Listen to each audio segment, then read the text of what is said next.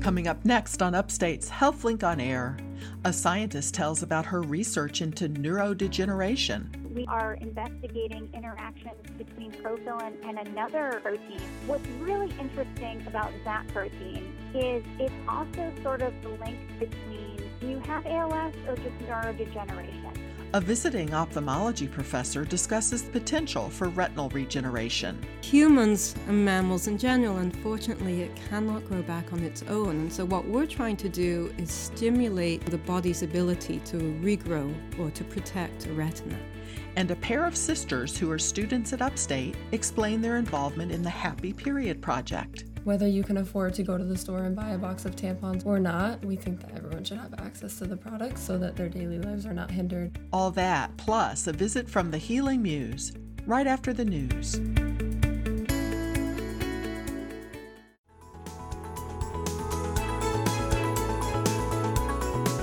This is Upstate Medical University's HealthLink on Air, your chance to explore health, science, and medicine with the experts from Central New York's only academic medical center. I'm your host, Amber Smith.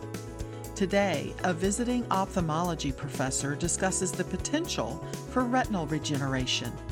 Then, a pair of Upstate students tell about the Happy Period Project and how they got involved. But first, a scientist explains how her research relates to Lou Gehrig's disease.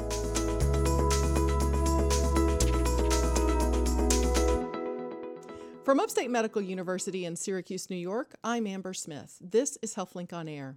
In this segment, we'll be taking a look at some basic scientific research into neurodegeneration. I'm talking with Dr. Jessica Henty-Ridilla. She's an assistant professor of cell and developmental biology and of biochemistry and molecular biology at Upstate. Thank you, Dr. Ridilla. Hi, thank you. When we talk about neurodegeneration, I want to have you help with a definition. Are we talking about the natural aging process or something else? So it can be the natural aging process. There's aspects of neurodegeneration that occur in aging, but generally speaking, neurodegeneration is sort of an ongoing process where you lose the function of your neurons, which are your brain cells or cells that like kind of directly interface with your brain. And like when we think of neurodegeneration, probably like the diseases that come to the front of our mind are like Alzheimer's or Parkinson's disease. But there have been many others recently, like ALS, that have started to like get more attention. So it's a lot of ALS, excuse me, is Lou Gehrig's disease? Yeah. So okay. ALS stands for amyotrophic lateral sclerosis. That's the really sciencey name for it, but conventionally it's also been referred to as Lou Gehrig's disease because he was one of the kind of famous people to have it, and it was when they first started to like characterize the disease, so it's sort of associated with his name. Okay. Do the cells that are degenerating in ALS, do they look like the cells that degenerate naturally? So the cells that degenerate, there's a specific set of cells that degenerate in ALS, and those are called motor neurons. So these are the cells that directly interface between your brain and the muscles in your body. So if you think of Lou Gehrig and people that you might have seen, like Pete Frates, who is the person behind the Ice Bucket Challenge, a lot of times these people are, they end up like wheelchair bound. And ultimately, the patients end up dying because their muscles atrophy so much because they're not getting the signals from their brain that their body basically shuts down. So is that what your lab is focused on? So we're not looking directly at patients right now, but we're looking at what happens in basic neuronal-like cells during this process. So there's so many things that your cell does, and in ALS and neurodegeneration in general, we don't know the timing of any of these things, like the way that your proteins get made becomes different in these diseases or it stops working. Sometimes you have proteins that you don't need anymore. So your cell actually has like a recycling mechanism, and sometimes that goes haywire. Sometimes, like even making DNA and RNA to express proteins and genes that your cell needs to do different processes, sometimes that goes wild. And we don't really understand like what comes first. We just know right now that many of the things a cell does are all involved. Can you talk to me about how proteins and cells work together? You mentioned protein, and I'm used to thinking about protein as a meat or egg or something that you eat that's got protein in it, but that's not what you're talking about, right? It's a different kind? Right. So a protein is a basic molecule that exists in your cells, and they do all kinds of different things. So the proteins that we study actually have some pretty cool properties. So first of all, there's a couple set of proteins that we're really interested in. They're called cytoskeletal proteins, and that sounds a little bit crazy, but they're called that because they actually make something that's analogous to the skeleton in your body. They do that for the cell. So those proteins are called actin and microtubules. So actin and microtubulin, they help give the cell its structure? Right. So actin and microtubules give the cell structure. They have these, they adopt this, filamentous form. And microtubules are, bigger. And they sort of, if you wanted to think of this in food terms, because everyone, likes to eat, right? Mm-hmm. Microtubules are like bucatini pasta. They're actually like hollow tubes in your cell. And actin is sort of like cooked spaghetti. It's smaller and it's floppier.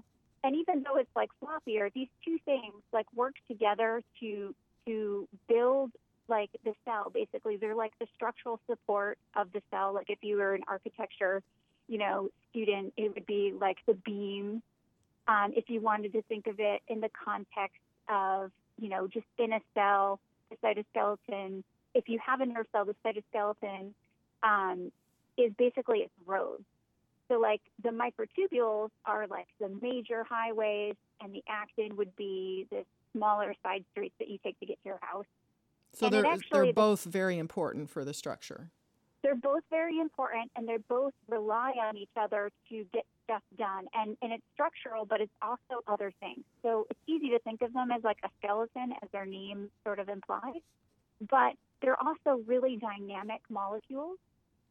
So it's sort of like a cytoskeleton that can constantly morph around.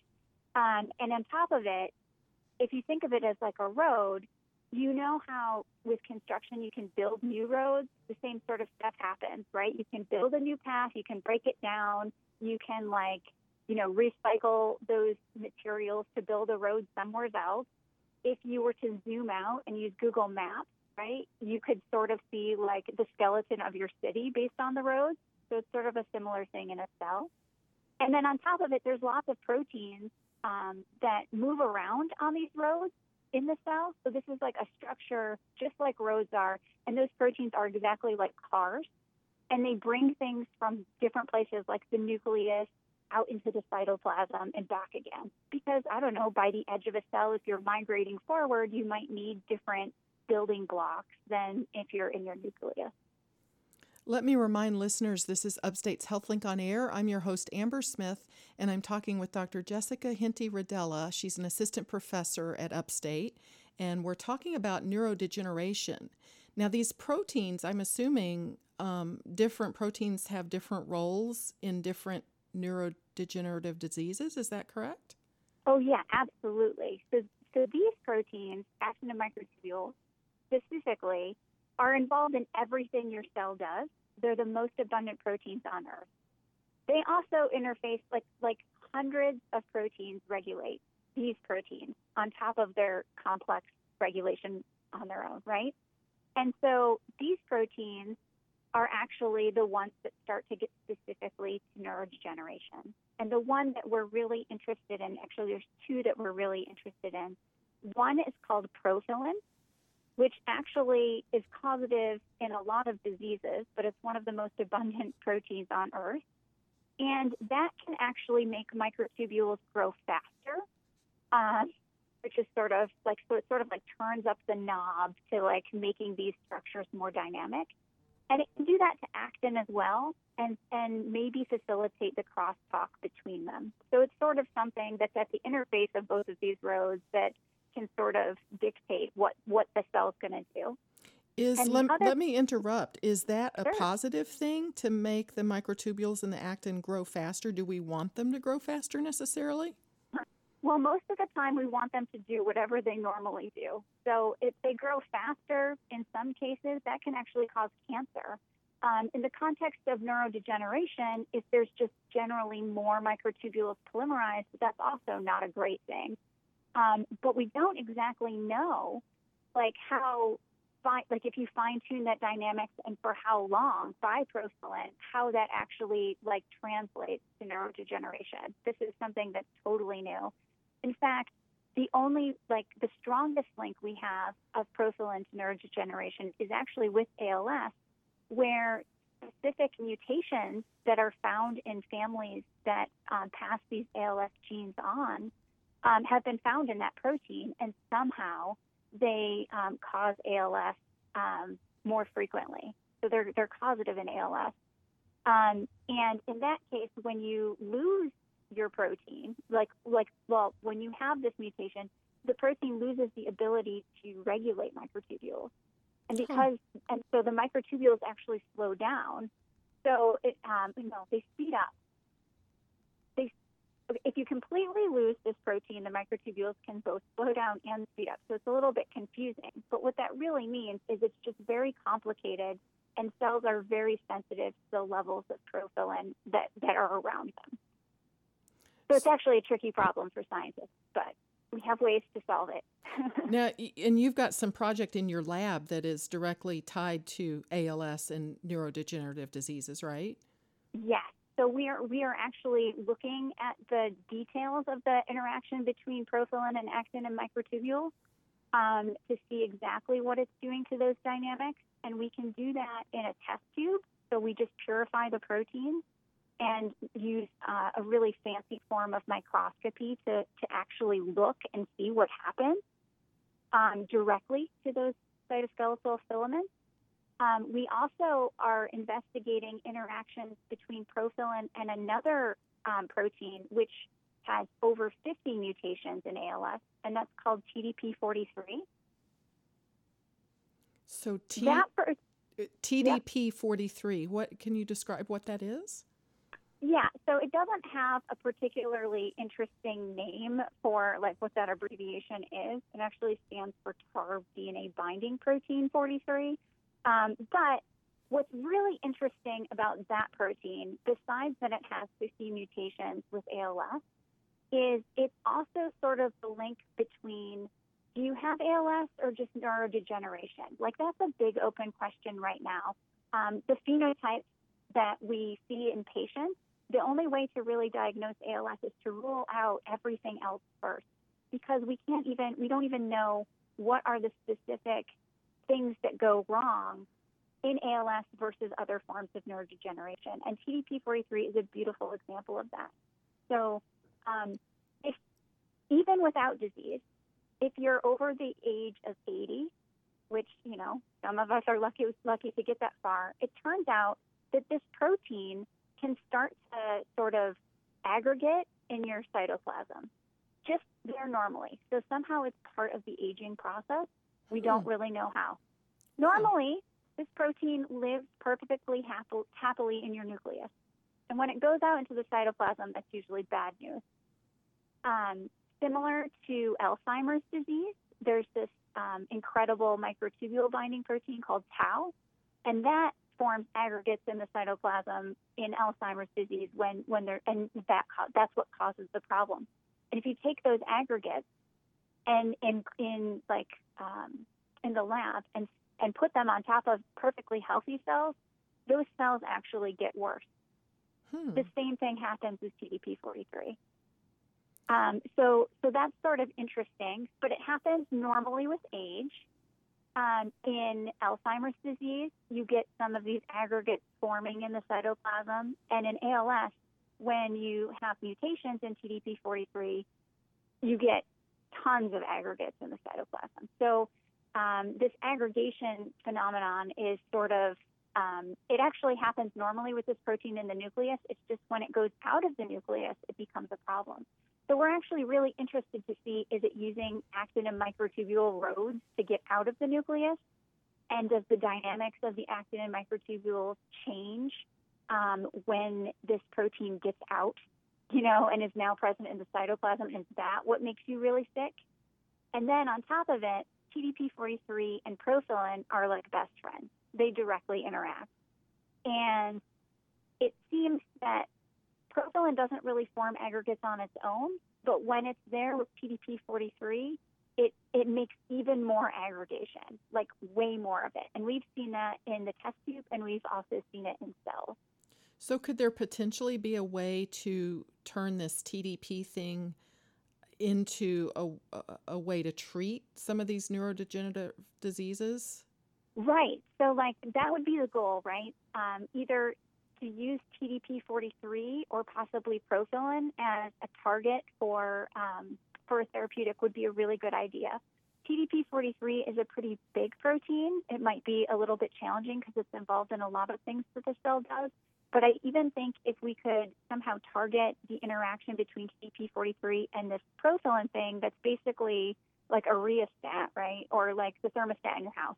It's like turning things up or turning it down. With other proteins that form aggregates, for some reason, this protein is like a convergence point. And sometimes it makes bigger aggregates, but fewer of them. We don't even know if bigger aggregates is worse than like more smaller aggregates, right? So like even knowing that would be of interest to this field, right? Well, I appreciate you sharing your research with us. Thank you so much to Dr. Jessica Henty-Ridilla. She's an assistant professor of cell and developmental biology and of biochemistry and molecular biology at Upstate. I'm Amber Smith for Upstate's HealthLink on Air.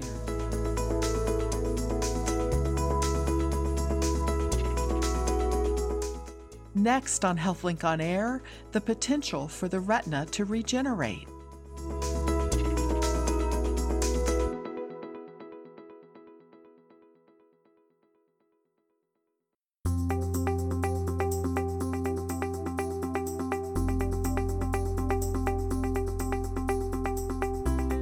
From Upstate Medical University in Syracuse, New York, I'm Amber Smith. This is HealthLink on Air.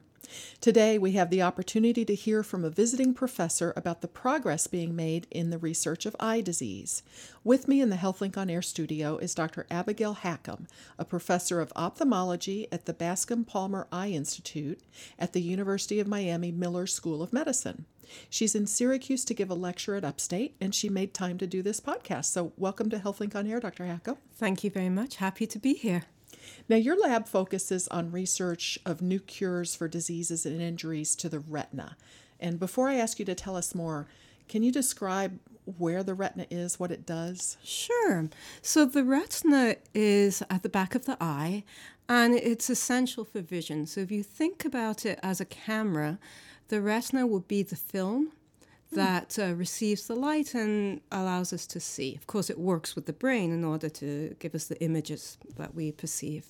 So is it part of the eye or is it part of the nervous system? Both, actually. Both. Okay. Yes, it's the retina is an offshoot of the brain. So a lot of the things that can go wrong in the brain can also go wrong in the retina. So some people, including ourselves, study the retina to actually understand how the brain works.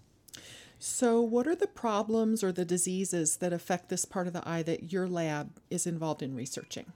So there's a family of diseases called retinal degenerations, and these are diseases that affect the nerve cells called photoreceptors, and they lead to loss of vision and oftentimes complete blindness. So they're quite serious diseases and quite common, in fact. So with things like macular degeneration, is that one of? Yes, okay. Macular degeneration is one of them, and that affects around a third of the population over the age of 65. Wow. Now, are these inherited diseases, or are they diseases that develop with age? Right. Also both. So some of these diseases, an example would be a congenital night blindness or retinitis pigmentosa, those are inherited, and those would be evident in children. Some of the other diseases, such as macular degeneration, is age-associated. Now, if the retina is damaged by one of these diseases, is it able to regenerate or grow back? Right. So only if you're a fish or a newt to a salamander. In humans and mammals in general, unfortunately, it cannot grow back on its own. And so what we're trying to do is stimulate the body's ability to regrow or to protect a retina.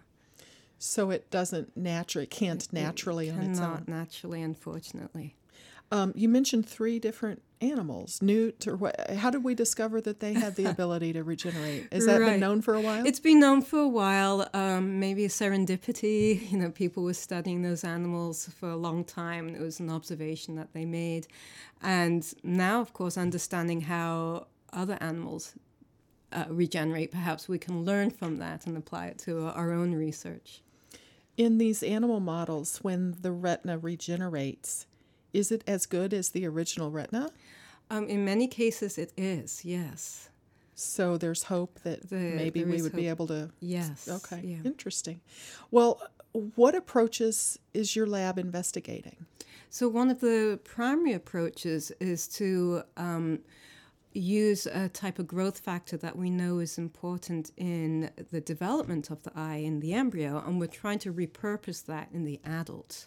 And so we're trying to see, since it works to tell the retina to become a retina in the first place, maybe it can do it after injury. So that's a major focus of ours. Interesting. Have you found that, you must have some promise if you're going down that pathway. Yeah, for sure. So it does seem to help. So we can, at least in an animal model, we can regrow an optic nerve, which is very exciting. Now our biggest focus is, can we enhance that regrowth so that it can make connections with the brain? Because that's ultimately what we need, right? So if it's only the retina regrowing, it's not as helpful if it can't communicate with the brain. So optic nerve, is that how the retina connects to the brain? Yes. Okay, so that's a very important nerve. Yes, definitely. Okay. What other approaches have you looked into? So we have a really interesting research project where we're looking at different dietary interventions.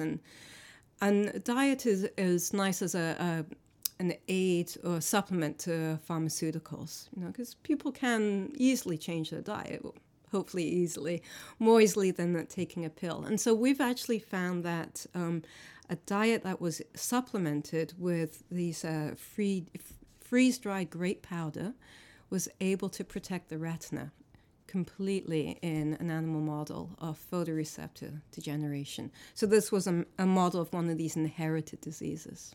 So freeze-dried grape powder? Grape, yes, the fruit? The fruit. Huh. So it's a mixture of red and black and white grapes, stems and seeds, freeze-dried, biochemically defined, and we supplemented the animal's diet with that, and they had complete retinal protection. So it's very exciting. So I eat a lot of grapes based on my research.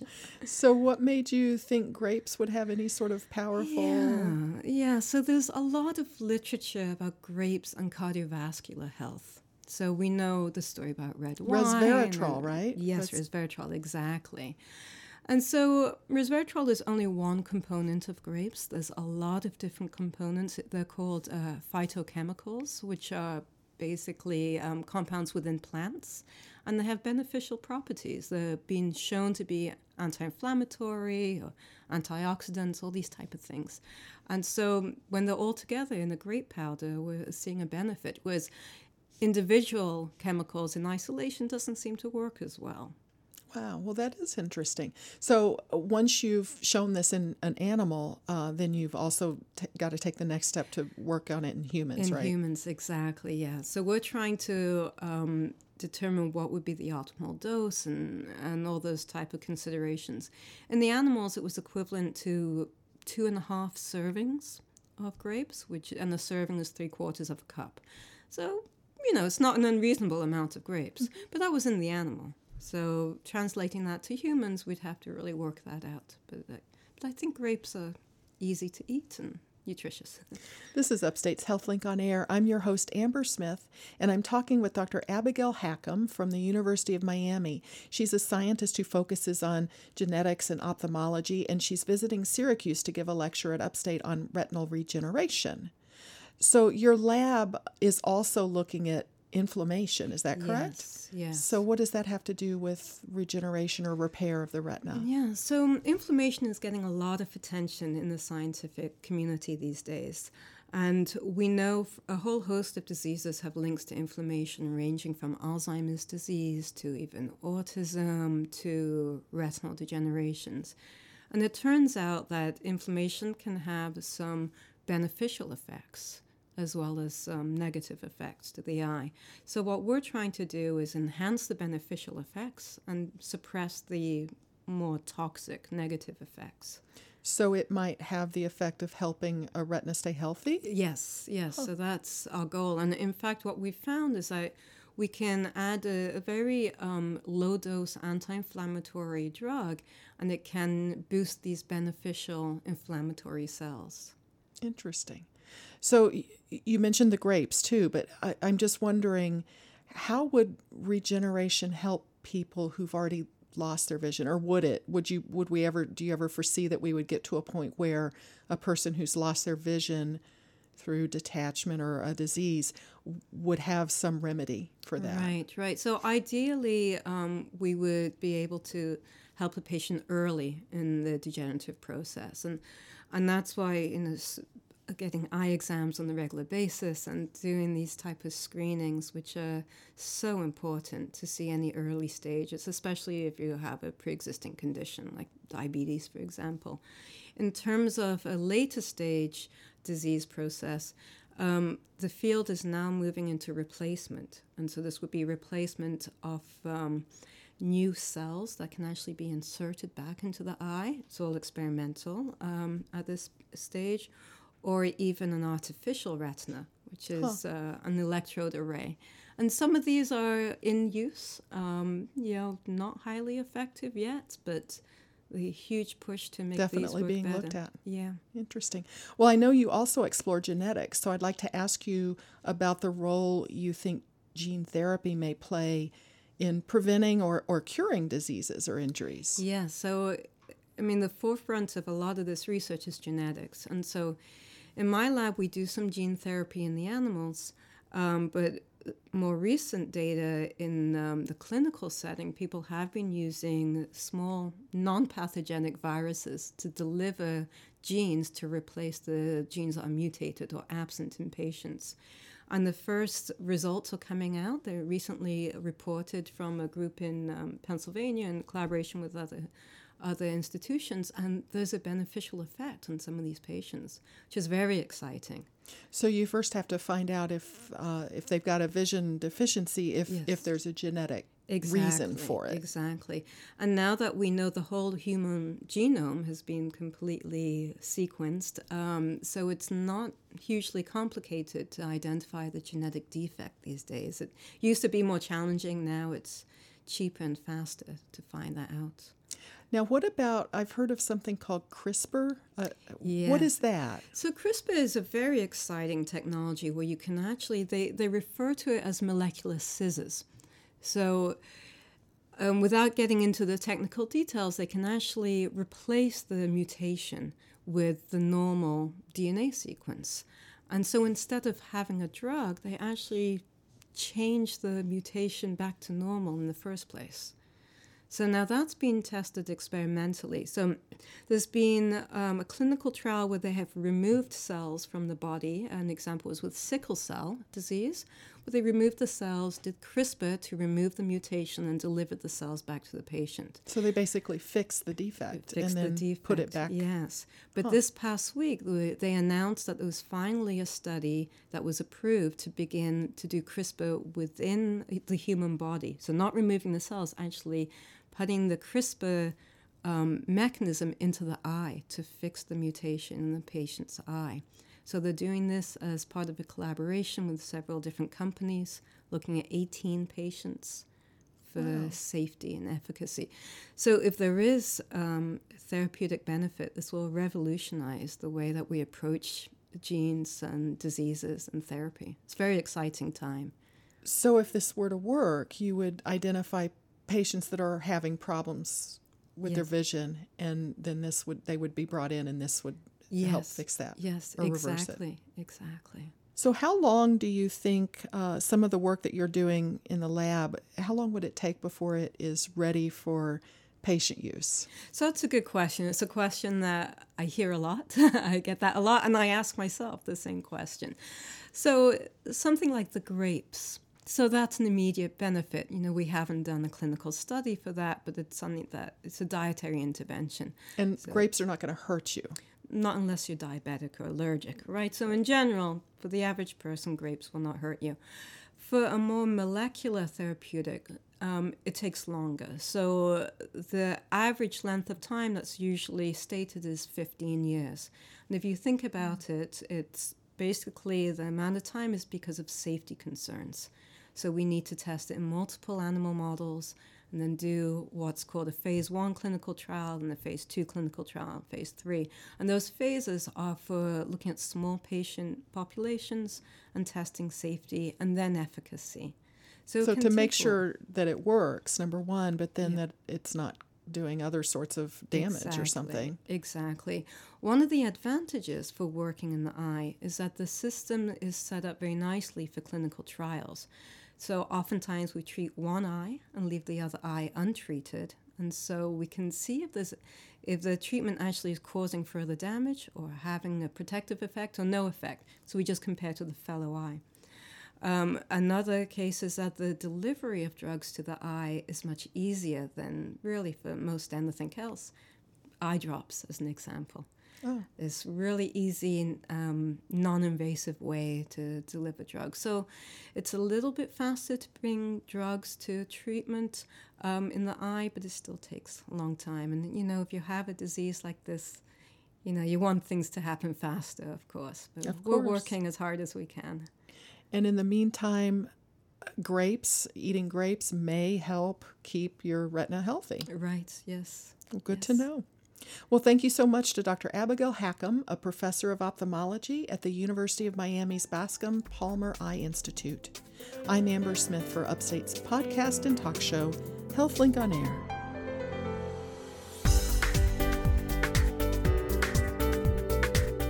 Stay with HealthLink on Air for a look at the Happy Period Project.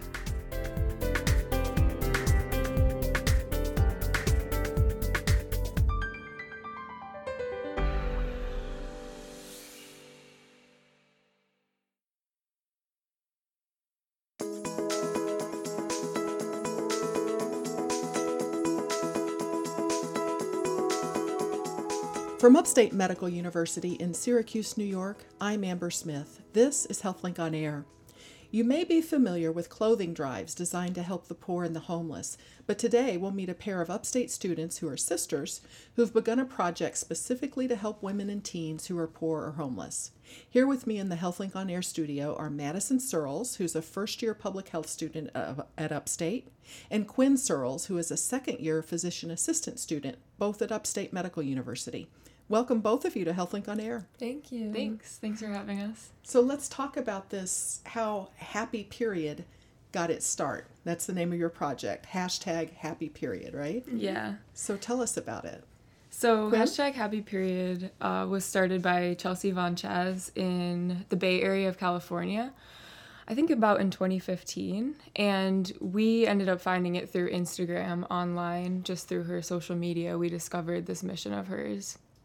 And she basically, back in the day, Chelsea Von Chaz was driving through Hollywood and she saw a woman experiencing homelessness walking down the street with a stain on her pants from period blood.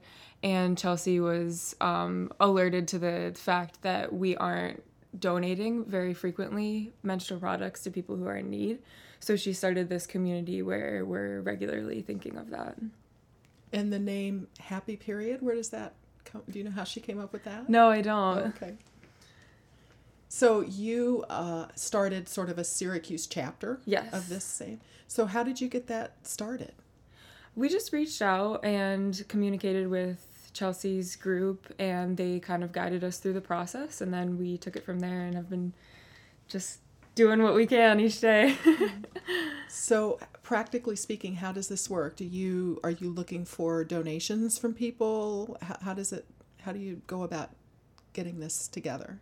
Right. So we post a lot of our information on social media. That's how we communicate with people mostly. So you have an Instagram? Yep, we have an Instagram. What's your handle? It's at We Are Happy Period Syracuse.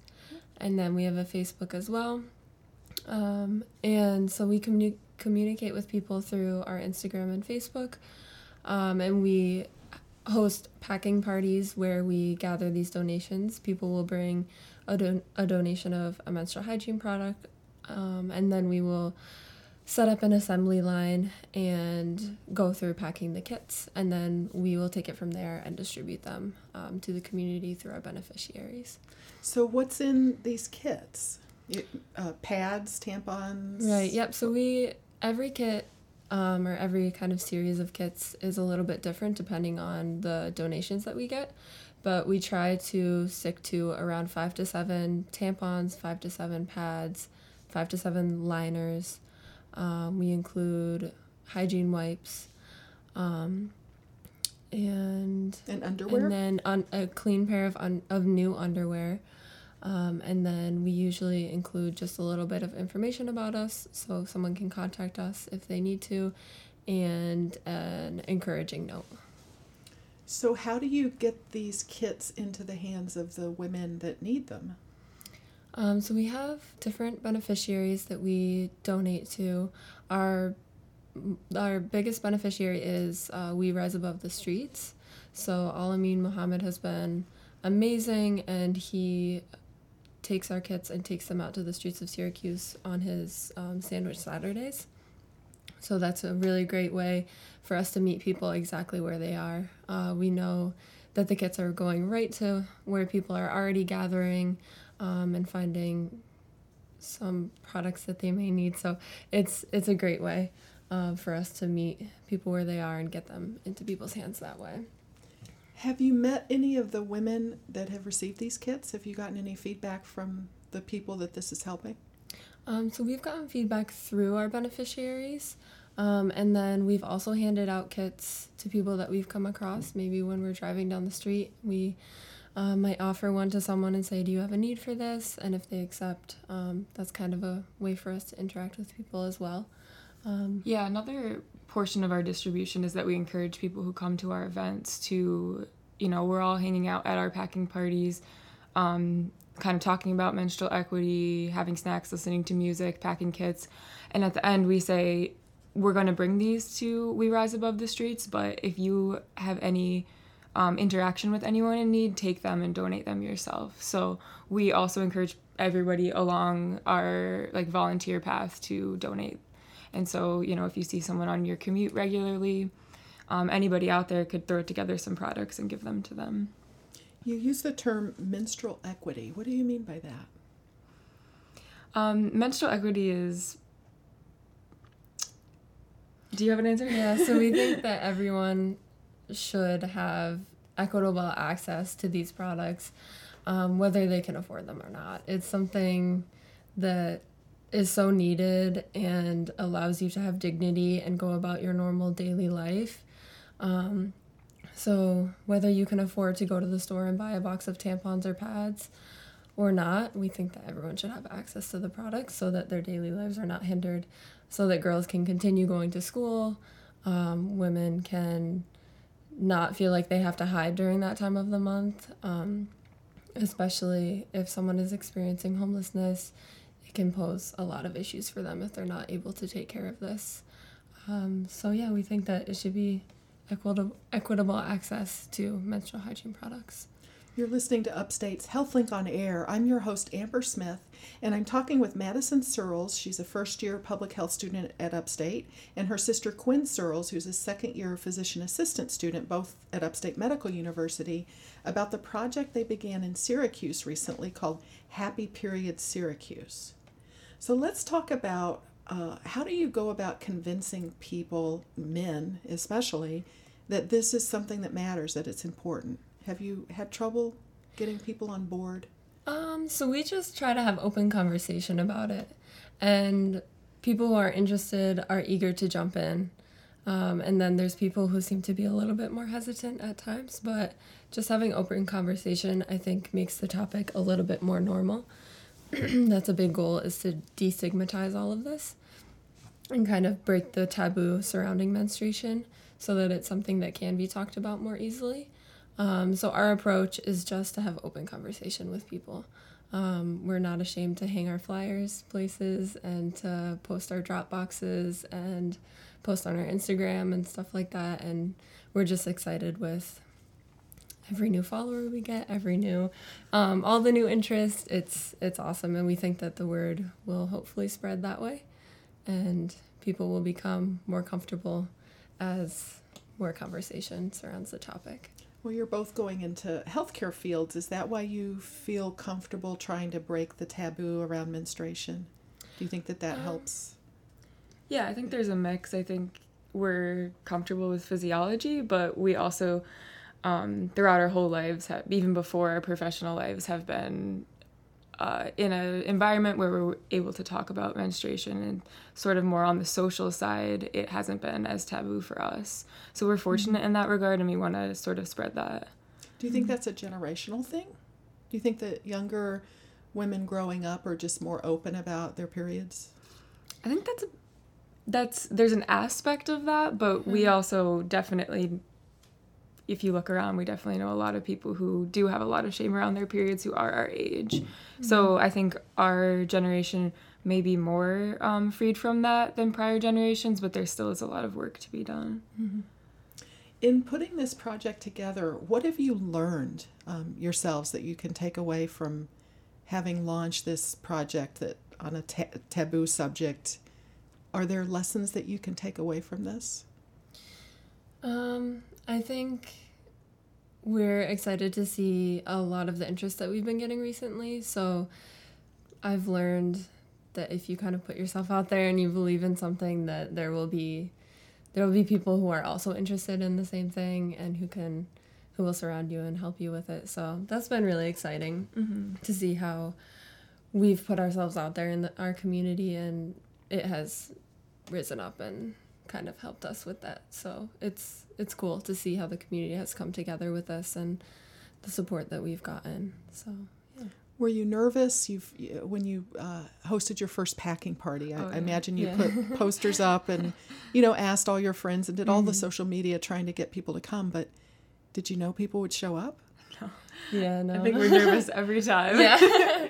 Rory's like, oh, how many people is it going to be this time? When we first started, we debated for many hours and days, do we think this is going to work? Are people actually going to show up, or is this going to be us kind of scrambling for donations and then it's going to dissipate? But we found the opposite to be true, so that's very encouraging. Yeah. But yeah, every time there is a little bit of a question, do people, see the need? Do they care? Do they want to show up? Well, good. Well, you've each chosen careers that are kind of focused on helping people. So I want to ask you, Madison, what do you envision yourself doing with a Master's of Public Health? So I'm figuring that out still right now. I'm really excited by a lot of the things that I'm learning. I'm considering a global health focus. So that's kind of the direction I'm heading right now. And Quinn, what drew you to become a physician assistant? Being a PA is awesome. I love that I can practice medicine independently, but also with lateral mobility throughout the fields. And I just love learning about physiology and working with people. So how can people get involved? If they're listening to this podcast, how can they go about helping this cause? So we have an Amazon wish list, which is probably the easiest way for people to donate. So if they follow our Instagram or Facebook, they can find the link to our Amazon wish list. So let's say again on Instagram, it's We Are Happy Period Syracuse. Right, yep. And then hashtag Happy Period Syracuse on Twitter? Facebook is We Are Happy, hashtag Happy Period Syracuse. Okay. Yep. Right. So the link can be found there, and that's just a simple way for people to go online. They can see our list of needed products, and then if they order something, it will be sent directly to us. So It's probably the simplest way. Also, people can pick up an extra box of pads, tampons, wipes, underwear, any of our needed products while they're at the store, and that can be brought to one of our packing parties. Again, follow our social media because we post those announcements on there. So you give people a few weeks notice of when the packing part and where the packing party is going to be. Exactly, somewhere in the Syracuse area? Yep, we try to make it very very central so that people can walk there if they need to, take a bus, drive, just somewhere easy for people to access. What would be your biggest area of need? Do you need volunteers, or do you need materials? Right, so our donations are probably our biggest need.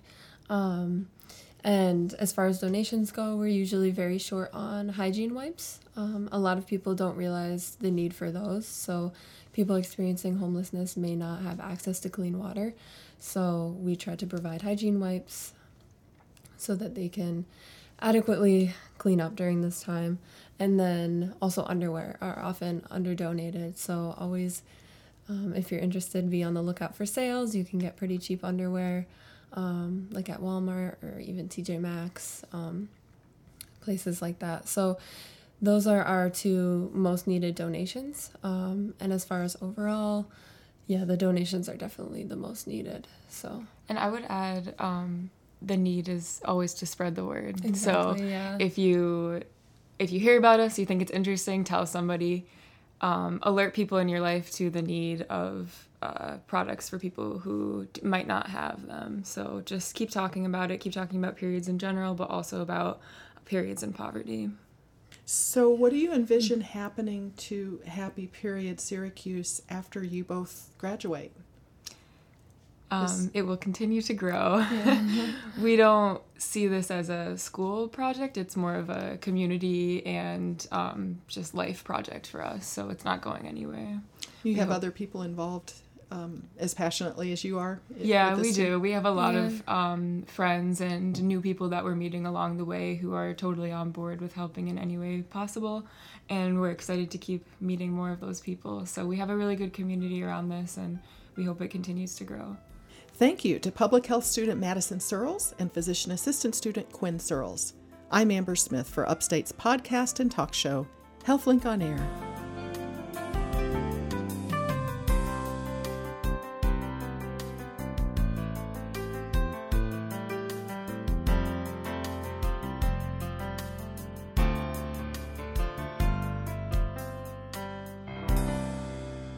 And now, Deirdre Nealon, editor of Upstate Medical University's Literary and Visual Arts Journal, The Healing Muse, with this week's selection.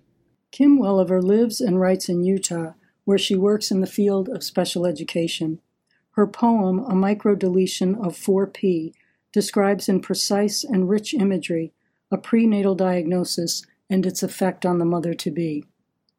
At 27 weeks, our prenatal geneticist advises acceptance from ad capare, to grasp or take, which itself is from captine, to gulp or swallow.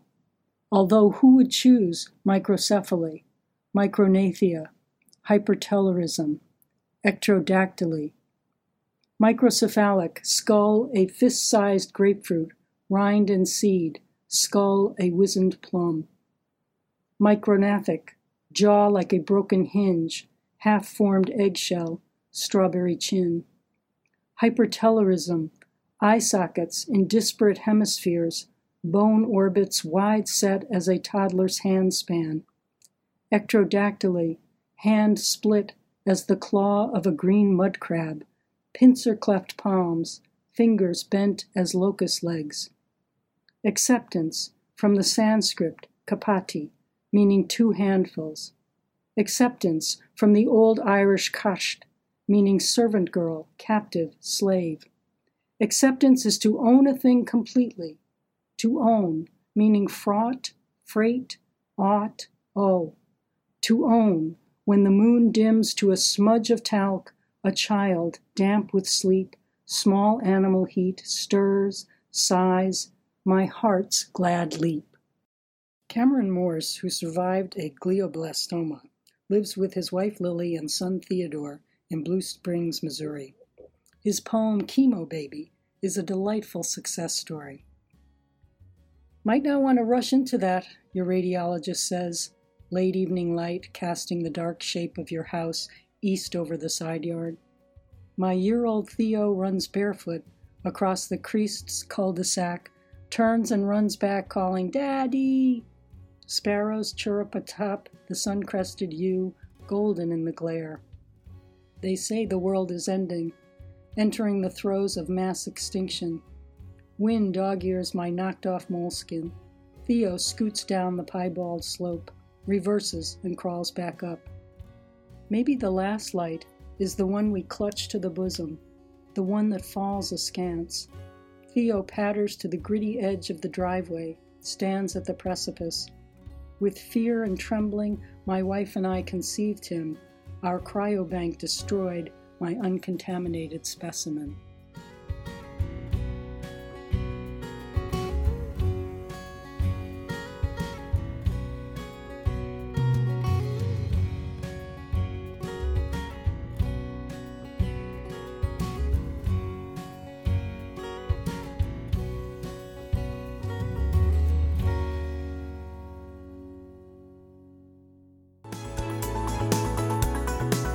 This has been Upstate's HealthLink on Air, brought to you each week by Upstate Medical University in Syracuse, New York. Next week on HealthLink on Air, a transplant surgeon finds a way to minimize complications after kidney transplants. If you missed any of today's show, or for more consumer health podcasts, visit our website at healthlinkonair.org or do a podcast search for the phrase HealthLink on Air. I'm Amber Smith, thanking you for listening.